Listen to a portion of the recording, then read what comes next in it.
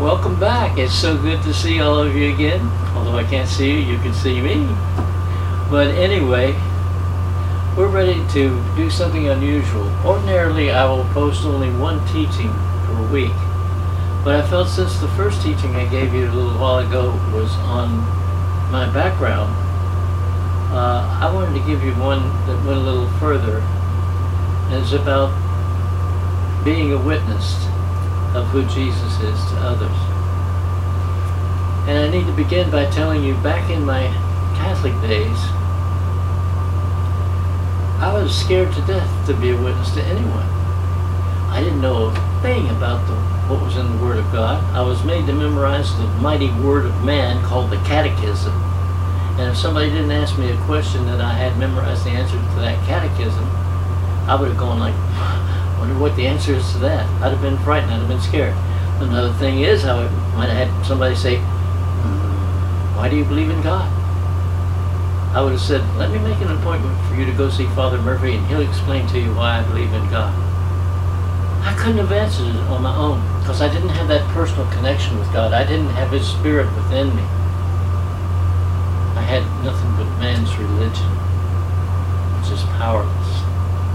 It's about relationship. Jesus didn't come to bring the world another religion. Adam and Eve in the Garden of Eden never had a religious experience with God. He would come down before they sinned, come down in the garden and walk and talk with them, and they shared a relationship. They knew Him as their Father, and He knew them as His son and daughter, who He had created to share a relationship with.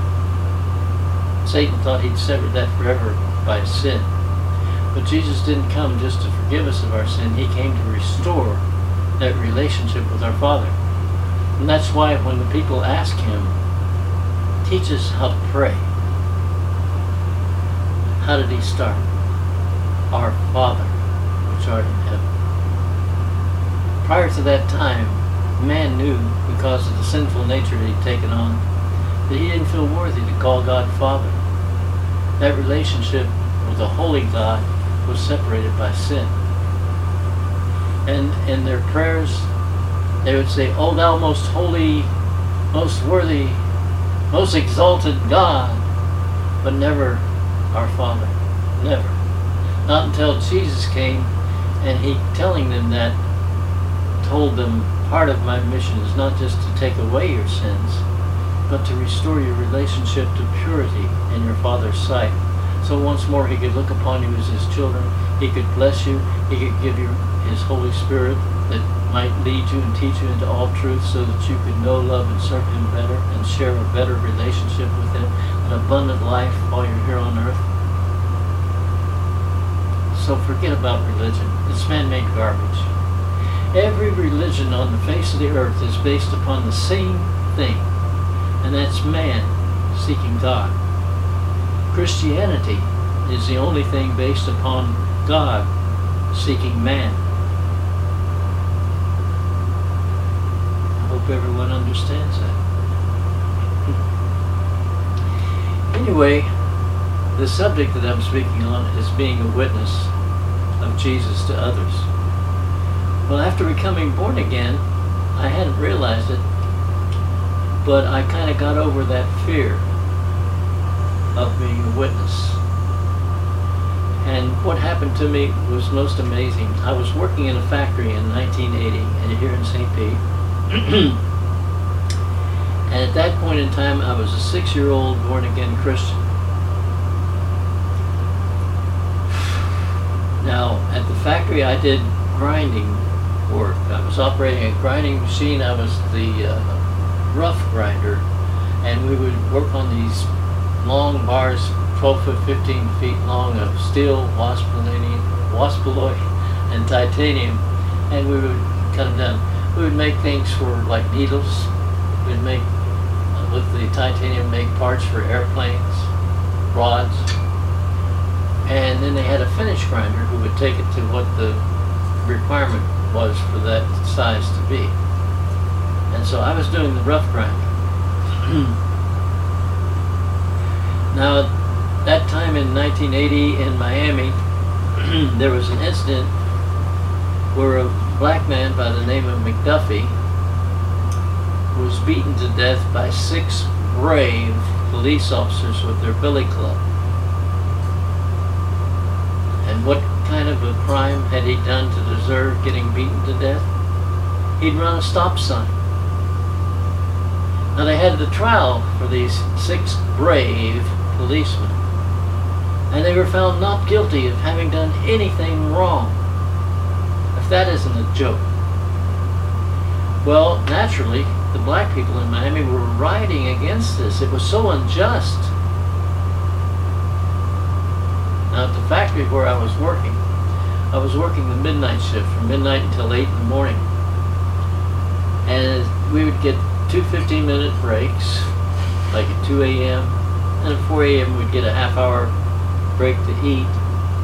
And then another break before we got off, we'd have another 15-minute break. So I went to sit at the table. There's around 20 guys there. And all the talk that I heard was hatred toward black people. And I heard this: I'd love to get in my car and go down to Miami. I'd run those niggers over. Nigger this, nigger that. And I, as a born-again Christian, I was getting sick at my stomach hearing this kind of stuff. It's Satan that's controlling their tongue and controlling their thoughts. They have not got a clue as to what life is really all about. But I got sick of hearing it, so I spoke up. And I said, "Excuse me, could I ask you all a question?" They all stopped. I said, suppose it was your brother that had gotten beaten to death, and then they had a trial and the people who beat him to death were found not guilty of doing anything wrong. Don't you think the injustice of that would have made you angry to where you would have wanted to riot? I said, the black people, a lot of them think the color of their skin makes them brothers and sisters. But then there are those who are Christian and they know the truth, and the truth is we share the same Father. He created all of us. We're all brothers and sisters, regardless of the color of our skin. I said, are any of you Christian? And they all went like, oh, he's one of those. And I said, do you know what it says in God's Word? It says that anyone who says he loves God and hates his brother is a liar, and the truth is not in him. Well, they all turned away from me. No one wanted to talk to me except one young man. His name was Glenn. And I, at that time, 1980, I was 36. Glenn was 25. He looked across the table from me and he said, you sound like you believe there's a God.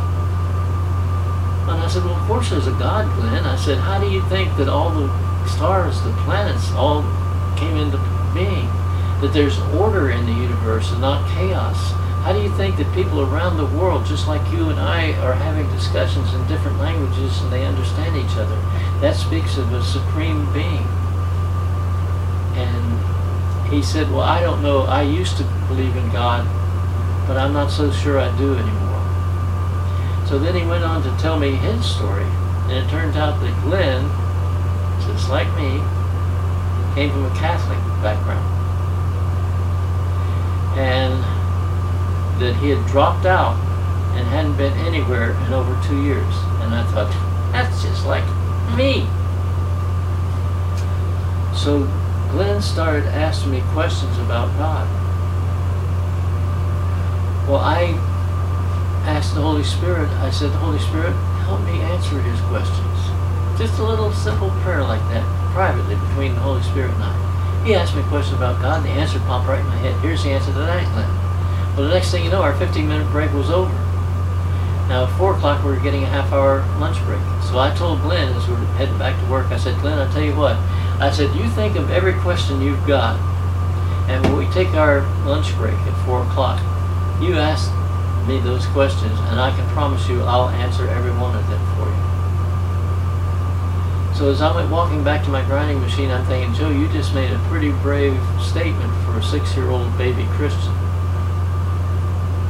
Sadly, I still didn't know God's Word as well as I should have at 6 years old. I'd studied it a bit. I understood it far better than I had in the past, but I didn't spend regular time studying God's Word like I should have. Anyway, the 4 o'clock hour got there quick. Next thing you know, Glenn starts asking me question after question. And he would ask some pretty far out questions. Things that I'd never thought of before. And I would be thinking, Holy Spirit, what's the answer to that? He would drop the scripture in my mind that answered that question perfectly. I said, well, here's the answer to that, Glenn, and I shared it with him. Well, by the time we got done, I told Glenn, I said, how about coming with me to Christian retreat sometime? And we had the weekends off.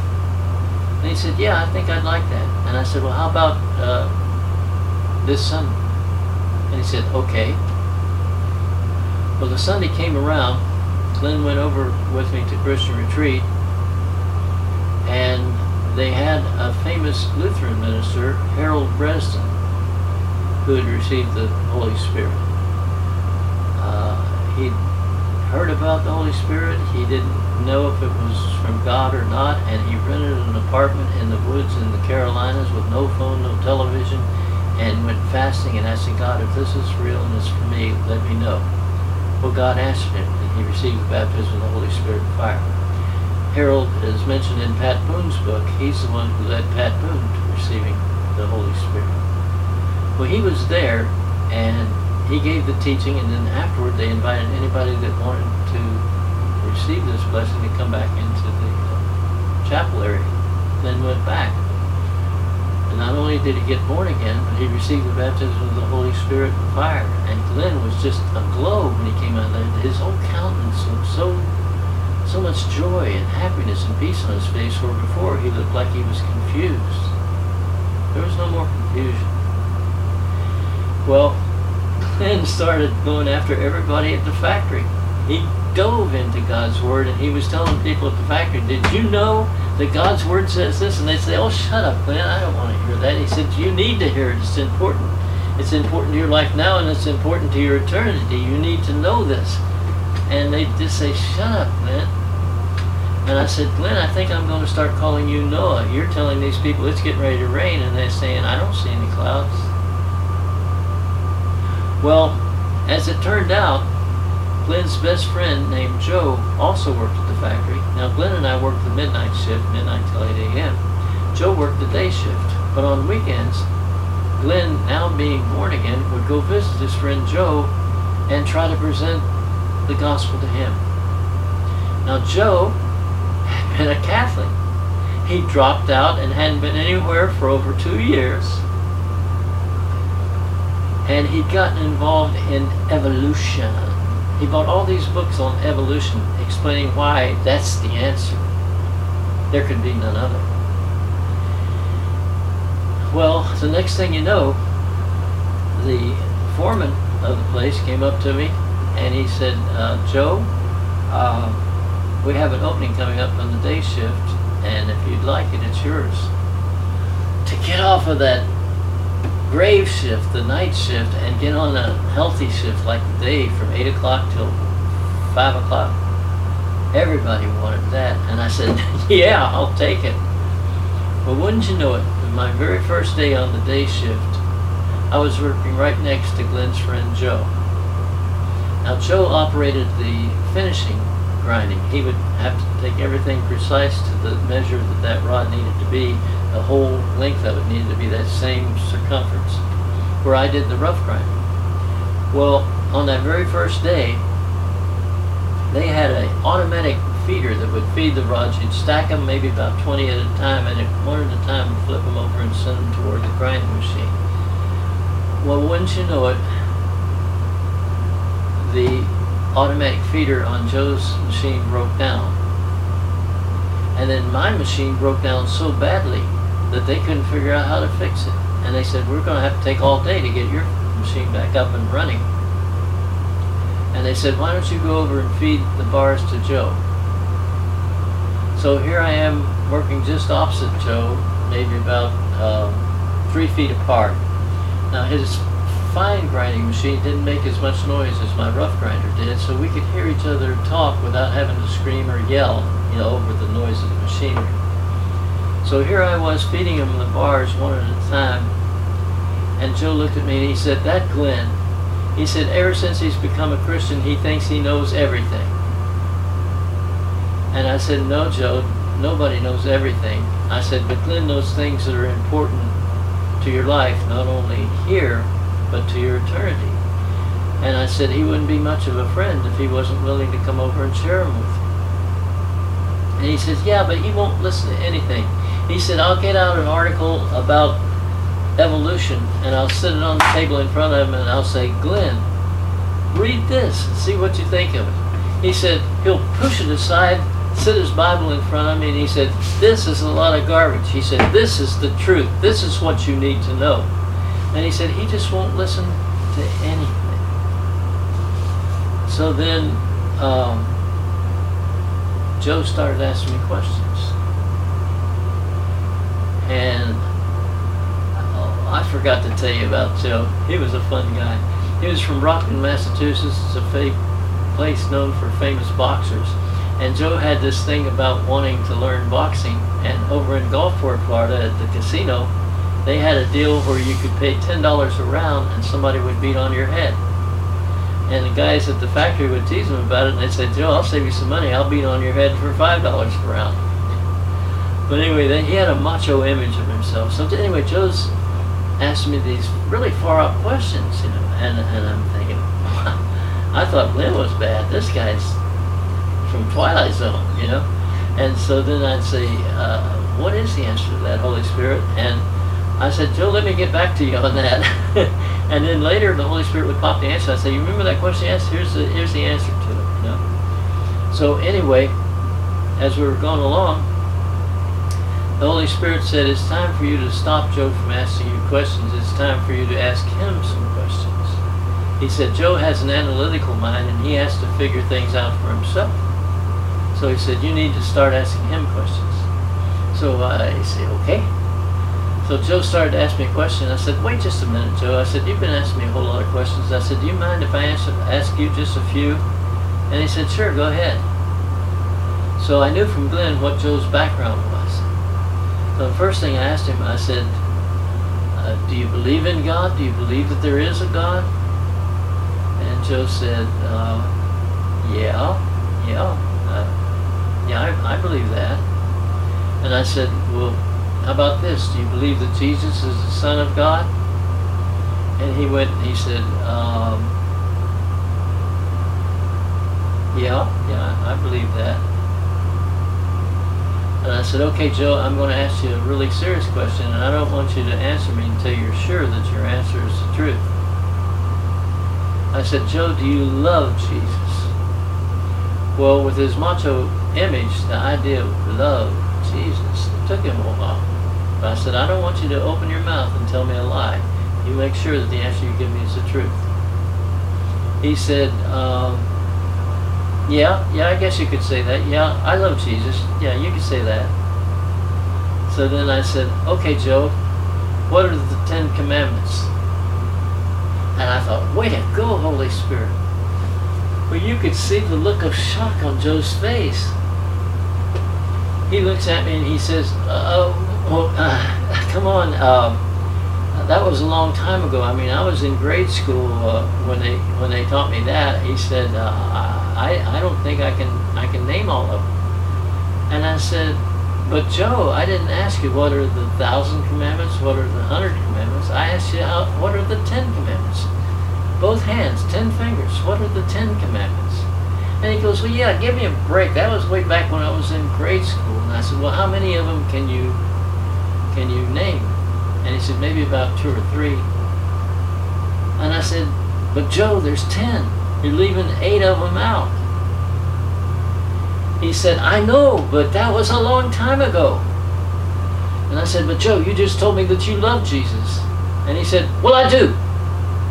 And I said, oh, yeah? And I said, do you know what Jesus said? He said, what's that? I said, Jesus said, if you love me, keep my commandments. I said, how are you going to keep them, Joe, if you don't even know what they are? Well, you could almost see the wheels turning in his mind as he was trying to think up an answer for that. He came back with this. He said, well, really, He said, weren't the 10 Commandments just words written on blocks of stone to show what you'd have to do to be pleasing to God? Well, I thought about it for a moment, and then I looked at him and I said, Joe, that's a pretty good answer. Words written on blocks of stone to show what you'd have to do to be pleasing in God's sight. I said, I like that answer. I said, that's a good Old Testament definition of the 10 Commandments. And he was just beaming. And I said, but I got good news for you, Joe. I said, God said, I will make a new covenant with my people, and I will write my commands on the hearts of my people, and their sins I'll remember no more. And I said, Joe, wouldn't it be better to have God write his commandments on your heart than having them just be words written on a block of stone? I said, that way you wouldn't have to worry about memorizing them. They're written right there on your heart. Whenever you're being tempted to break one of them, the Holy Spirit will let you see which one you're tempted to break. And at that point, all you need to do is use your free will to decide, do I love Jesus, or am I going to let the lust of my flesh take control? Joe says, yeah, I like that. That makes sense. And I said, how about coming over to Christian Retreat with me someday? And he said, yeah, I think I'd like to do that. And I said, when? And he said, anytime. And I said, okay, how about this Sunday? He said, all right. So Joe came over with me, went back, and they prayed for him, and he too got born again and received the baptism of the Holy Spirit and fire. Joe and Glenn were just setting that place on fire. They were both going around evangelizing. And so one day we were on our lunch break, and the foreman, an Irish guy by the name of Jack, who came from a Catholic background, got to mocking Joe. And he said to Joe, I suppose now that you're a Christian, you have to go to church every Sunday. And Joe went to answer him, and I said, excuse me, Joe. I said, do you mind if I answer that? He said, go right ahead. So I looked at Jack and I said, well, Jack, I'll tell you what. I said, back in my days when I was a Catholic, I was taught that I really had to go to church every Sunday, that it was my duty. And if I missed one, God was going to be so angry with me, and nothing was going to go right until I ran to the confession. And I said, but now that I'm a Christian, I've got news for you. I don't have to go to church on Sunday. I'm not under the law. I said, as a matter of fact, I don't have to go to church on Easter or Christmas. How do you like that? And all the guys there hearing that were in shock. They just looked at me like, what kind of a Christian are you? And I said, now I go to church not because it's my duty to God, but it's because it's my opportunity. It's my opportunity to show God I love him. It's my opportunity to grow in knowledge that I might better serve him and have a closer relationship with him. And I said, I wouldn't think of missing on Christmas or on Easter because I know what that means to my life and to my eternity. I don't go as a duty. I go to show God that I love him and that I'm here to serve him. Well, that shut that up. What happened was, this is a beautiful part of the story, is the miracle I experienced. The foreman, as I say, was Irish Catholic. The man running the place was Italian Catholic. So one day I was working on an order and used a micrometer to check the diameter of the rod you're working on. Well, sometimes when you see what the order calls for, you vision it in your mind when you're reading the micrometer and you'll get the wrong reading. Well, that's what had happened. Out of about 300 rod order, I'd put 10 of them through and I had them at the wrong size. I'd taken off a little more than I was supposed to. They were close to what the finishing size was supposed to be. So Jack came around checking. He went from person to person to checking their order, so he puts his micrometer on. And then he went over and looked at the sheet that gave the requirements of the order. Then he came up to me and he said, "Here, I want you to put your mic on this rod and tell me what kind of reading you get." And I read it and I said, "Oh my goodness." I said, I was thinking that, and I saw it, and I see where I made a mistake. Well, I hadn't ruined the order. There was still room to take, more off. But he said to me, "Wait here." And then he went in, came back about 5 minutes after that, and he came up to me and he says, now I'd been working there at this point about a year and 3 months or 6 months. Anyway, every 3 months they'd give me a 25 cent an hour raise. They told me what a good job I was doing.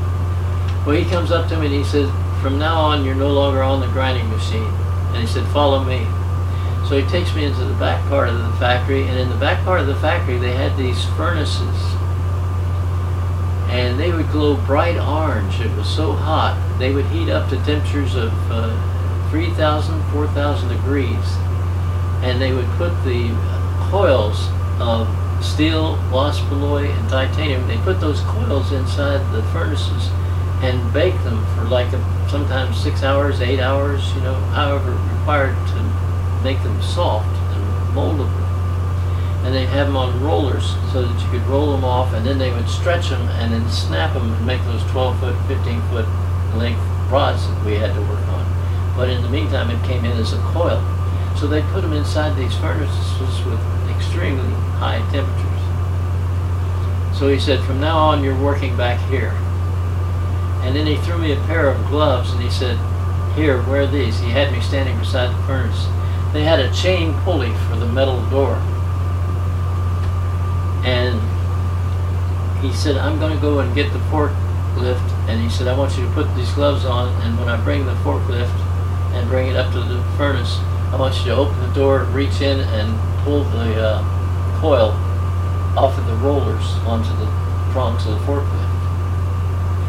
Well, I was very naive. I'd never done factory work before in my life. And as it turns out, he was supposed to have given me gloves that were asbestos lined. But the gloves he gave me were like 88-cent pair of Kmart gardening gloves. They were made strictly out of cotton. It was just white cotton gloves. So he pulls up with the forklift, got the prongs in line with just underneath the door to the furnace, and he said, "Okay, open the furnace and pull the coil out." So I opened the furnace real quick, hooked it so it would stay open, and then as I reached my hands to get hold of that, it was glowing bright orange, this coil, and was going to pull it across the rollers. As I reached my hands in, I heard a voice say out loud, "Pull it hard and fast." It was an order. So I got it and I pulled it as fast as I could, and as I was pulling on it, I could see smoke rising from both of my hands. And I pulled it out and got it on the prongs of the forklift, and when I went to lift my hands off, it was almost like they had syrup on them. They were almost stuck. I had to pry my hands up like that, At that point, Jack jumped off the forklift and he came up to me and he said, "Oh my goodness, I'm sorry, I was supposed to give you asbestos lined gloves." And he said, "I hope your hands aren't burnt too badly." Well, I opened my hands and I looked at the palms of my hands. And this is the truth. If I lied to you, God couldn't use me. I'm not lying. My whole life, my integrity has been important to me. I'm not about to say one lie to you. But what I'm telling you actually happened. It was a miracle. I opened up and looked at the palms of my hand, and believe it or not, for 2 inches on both hands, like that, right in the middle of my palm, there was absolutely no material. There was nothing. You could see the white of the palm of my hand. And off to the side, there were burnt, curled back threads from those gloves. But where there had been cloth, it had evaporated. It just went up in that smoke. And on both hands, 2 inches wide, like that, on both hands. When I looked, my palms were as good as they are right now. Not harmed by the heat of that coil, 4,000 degrees. So we looked, and I see that, and I looked at him and I said, "No, my hands are all right, but these gloves are pretty much shot." And at that, his mouth popped open and he almost ran away from me. And then after that, I knew I had him. Because after that, during the course of the rest of that day, I would see him come walking my way, and when he did, I would see him and I'd wave to him and I'd say, "Hey Mac, how you doing?" You know, and wave like that. And the minute he saw me waving, he would just turn and go the opposite way, almost running, walking as fast as he could to get away from me. He didn't want any part. He didn't want to be anywhere near me after that. So that was an amazing miracle. You know, you can't go wrong when you're being used by God. There's nothing to fear. Well, I wanted to tell you briefly about two other incidents that happened. One, there was a young man that I was working, I worked at Kmart in the appliance department. There was this young man I was working with. He was in receiving, and he and I became friends. And his name, I won't use people's real name because I didn't get their permission. But anyway, his name, let's call him Don. Well, it turns out Don, his mother had given him up as a baby to be raised by his aunt, her sister. Her sister, who happened to be a witch and had over 1,500 people in her coven. So he grew up his entire life in that atmosphere. And he'd seen horrible things that children shouldn't have to see. But his knowledge of God was very little. But one day, he and I got to talking, and the Holy Spirit just prompted me to check with him about God. He told me his background. He said, "I don't know if I even believe in God. All I've known all my life was Satan." So, as it turns out, before that day was over, I led him in the sinner's prayer, and he became born again. Now, Don rented this apartment, and midnight of that same day that he'd gotten born again, I got a call from him midnight. Woke me up. He said, "Joe, I'm having a terrible time. Demons are trying to attack me." And he described them. They were the most grotesque looking creatures. And he said, "They're standing off in the corner of the room and they're screaming at me. They're saying, 'You think you gave your life to Jesus? Tonight when you fall asleep, we're going to kill you.'" And he said, then they zoom and get right up in his face and yell at him, "We're going to kill you when you fall asleep." He said, "I'm afraid to go to sleep." Well, I'm thinking there's something wrong here. And I said, "Well, Don, you don't need to fear them. You're born again. You gave your heart to Jesus. They need to fear you." And he said, "I know that, and I've tried to rebuke them, but they keep coming back. They won't leave me alone." Well, I asked the Holy Spirit, give me wisdom, give me discernment to know what's going on here. So then I asked Don. He told me that he'd gotten rid of all the satanic brochures and everything that his aunt had left him with. He'd thrown them in the trash. And I said, "Don, is there anything at all left that you didn't get rid of that your aunt gave you?" And he said, "Well, there is this Ouija board." He said, "She bought it for me. She paid $20. He said, "Joe, it's a beautiful work of art. It has such colors and paintings on it." He said, "I couldn't quite bring myself to throwing it away." I said, "Well, there's your problem, Don. As long as you hang on to that, you're giving Satan permission to attack you." I said, "You need to get rid of that junk. Throw it in the garbage." So then he said, "I think what I'll do is set it on fire." I said, "Well, that's even a better idea." So he went outside, he put it in a metal wastebasket, went outside the apartment, and then he used almost a whole box of matches trying to get it to burn, and it wouldn't catch on fire. So I waited on the phone, and a few minutes went by, and he came back and he said, "Joe," he said, "it's amazing. I haven't been able to get it to burn." He said, I've struck one match after another trying to get it to catch on fire, and it would not burn. And I'm thinking, whoa. Well, it turned out Don was a smoker. He said, what I did do is I realized I had some cigarette lighter fluid in a can, and I poured that all over it, and then I lit the match, and he said, Joe, it went up in flames like you wouldn't believe. And I said, great. I said, now you go on and get a good night's rest, and I'll see you in the morning. Well, that was on a Saturday night. So Sunday, I got a call from him in the afternoon. There was a Christian church that was about 3 blocks away from where he lived, and he went to church there that morning. He said, I passed it many times. I knew what time they had their service. I got dressed and I went to that church for service. Now, Kmart's cheap and they didn't pay good money. You do 5 people's work and barely get paid what you should be paid for one person. So he didn't get a large paycheck. And it turned out Don had $10 left to last him until the next payday. And he was going to use that money to catch the bus to and from work because he lived about 4 miles from where he worked. And he worked in unloading things and receiving. So it was hard physical work. Well, he said he went into this church to check out what a Christian service was like. He said he enjoyed it, but he said they surprised him.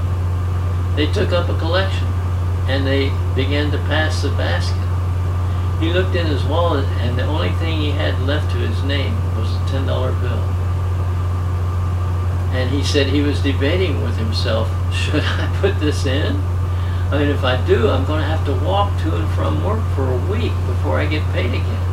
Yeah. And he said, then I realized what all God had done for me, setting me free. And I couldn't help but put it in. He said, when they came by with that basket, I just took it out and dropped it in and never gave it another thought. And then he said to me, all the way home, Satan was pestering me. You fool.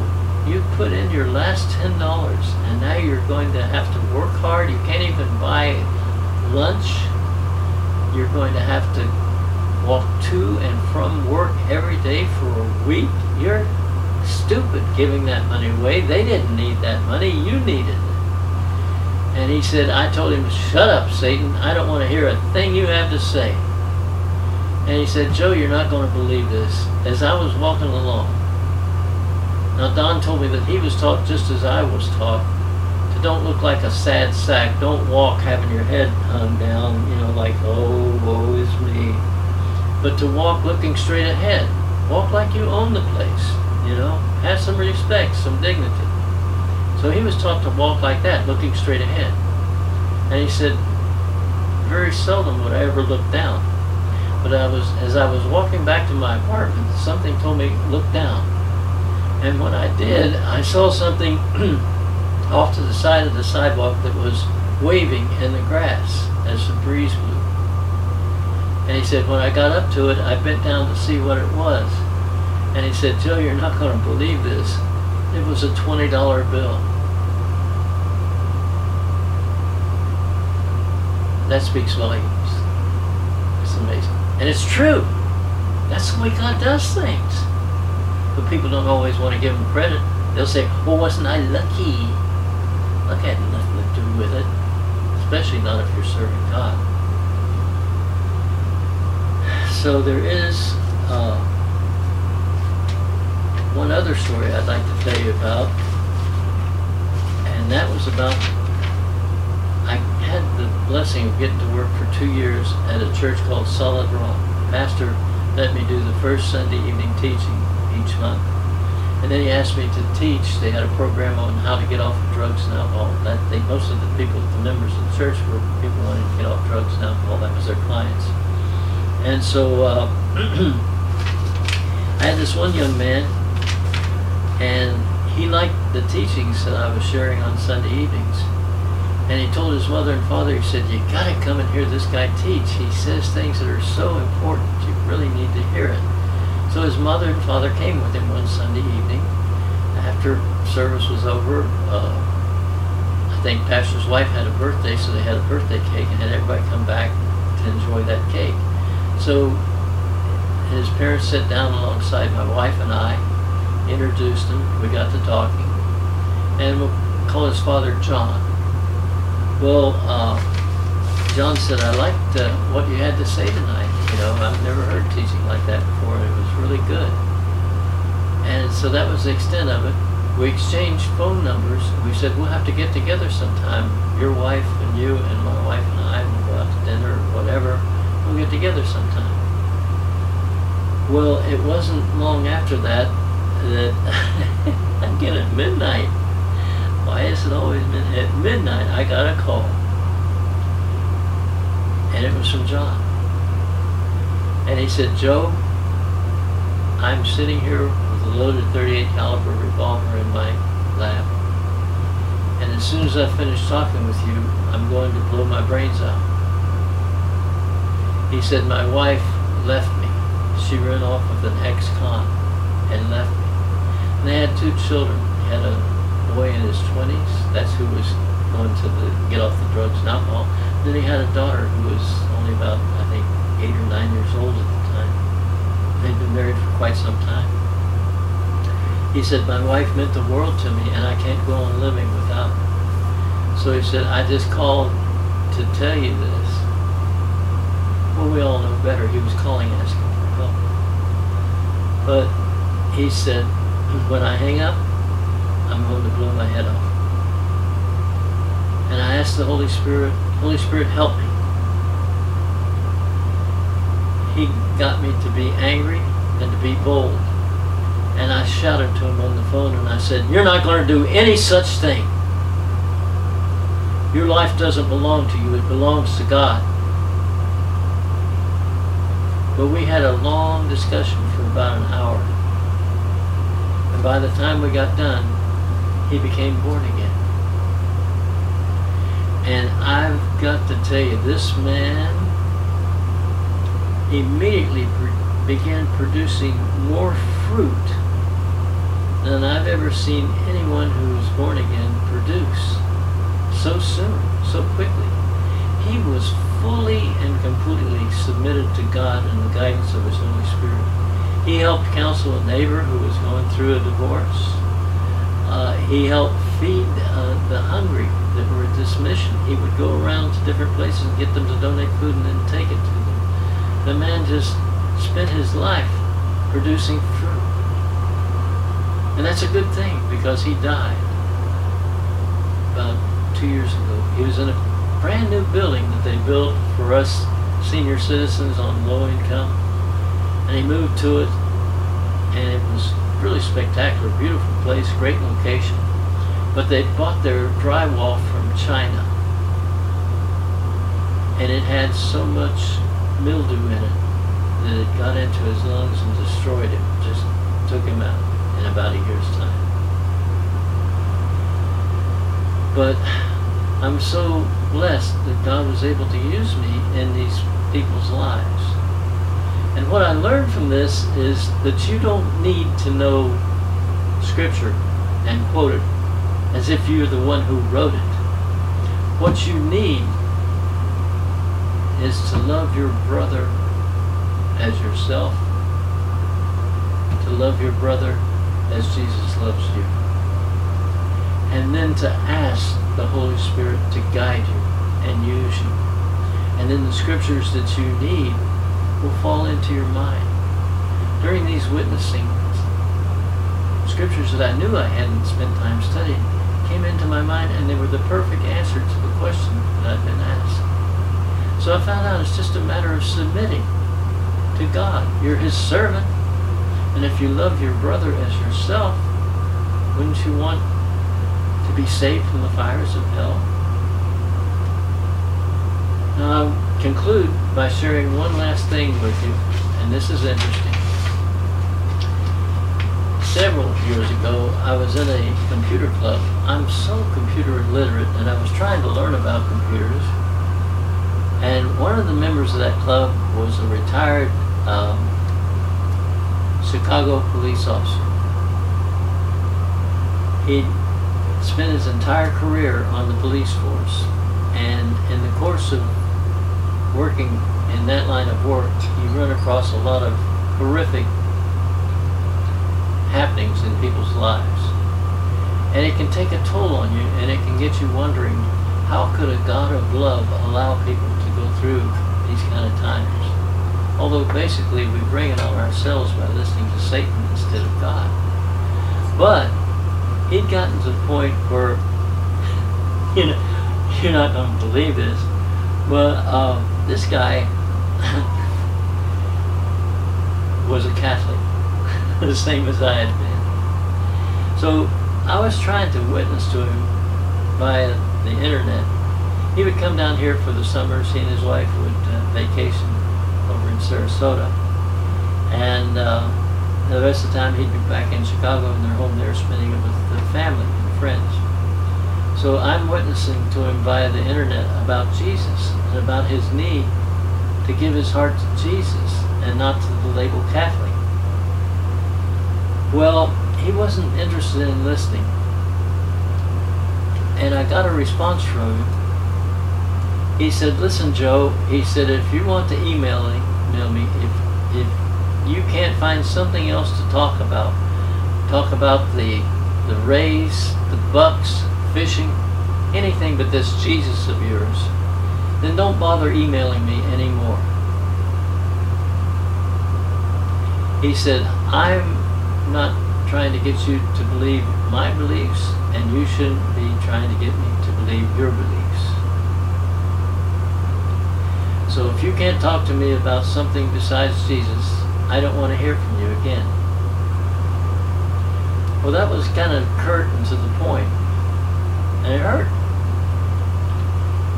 Well, of course, I went to bed praying for him, and I said, "Lord, please send somebody into this man's life that he'll listen to. He's not listening to me, but please send somebody that he'll receive the truth from." Well, wouldn't you know it, I woke up at 5:30 in the morning, and the Holy Spirit was dictating to me the words to this beautiful and powerful song. And it was for my friend and for others like him. He's not the only one that feels that way. There's many that are confused and lost, and their religion has left them empty, like this man's religion had done. But the Holy Spirit gave me this beautiful psalm, and I wrote down the words as I heard him dictating to me. And I'd like to share it with you now. And believe it or not, I sent it to him. I sent it to him in boldness. What kind of a friend are you if you just sit by and let a man go to hell? That's not what we're put on earth for. But anyway, I'd like to share with you now, the name of this is called All the Good I've Done. You see, he told me that he didn't worry about having to face Jesus on the day of judgment. His Catholic religion had told him his good works count. And he said, all I need to do is say, "Hey God, look, I haven't been all bad. What about the good things I've done?" And that should be enough to get me inside of heaven. He didn't need Jesus. He didn't need the blood of Jesus. He needed his good works. And I tried to explain to him that before a holy God, our good works are like a pile of dung. They couldn't quite comprehend that. They had him so sold on the value of his good works, and no clue as to the blood of Jesus. So anyway, here's the beautiful psalm that the Holy Spirit gave me, and I hope you'll enjoy it, and feel free to share it with others that you feel it might benefit. "Look at all the good I've done," the proud of heart will say. "Why should I need a Savior when I face the judgment day? Look at all the good I've done. It makes me a righteous man. I shall have no fears or worries when before God's throne I stand. Then one dreadful morning, the judgment day is here. Will good deeds be sufficient for those who about Jesus would not hear? Look at all the good I've done," the sinner proudly boasts. "All sins uncovered, they stand alone. before the Lord of hosts. Look at all the good I've done. Though I am full of sin, the good I've done should be enough to allow me to come in. Then Father God will answer. Every word rings loud and true. Where is my Son, your Savior? He's not standing next to you. The sinner says, I'm guilty of the sins I've done. I can't deny this true. But what about the good I've done? Doesn't that speak love to you? With love I sent my Son to save you from your sins. He is the truth, the life, the way. Yet when my Holy Spirit sought you to receive him, you cursed and yelled, go away. Lord, I know about this Jesus. Many told me he's the way. But what about the good I've done? Have you nothing more to say? Then Father God speaks like thunder, with a frown upon his face. Depart from me, worker of iniquity. Depart this holy place.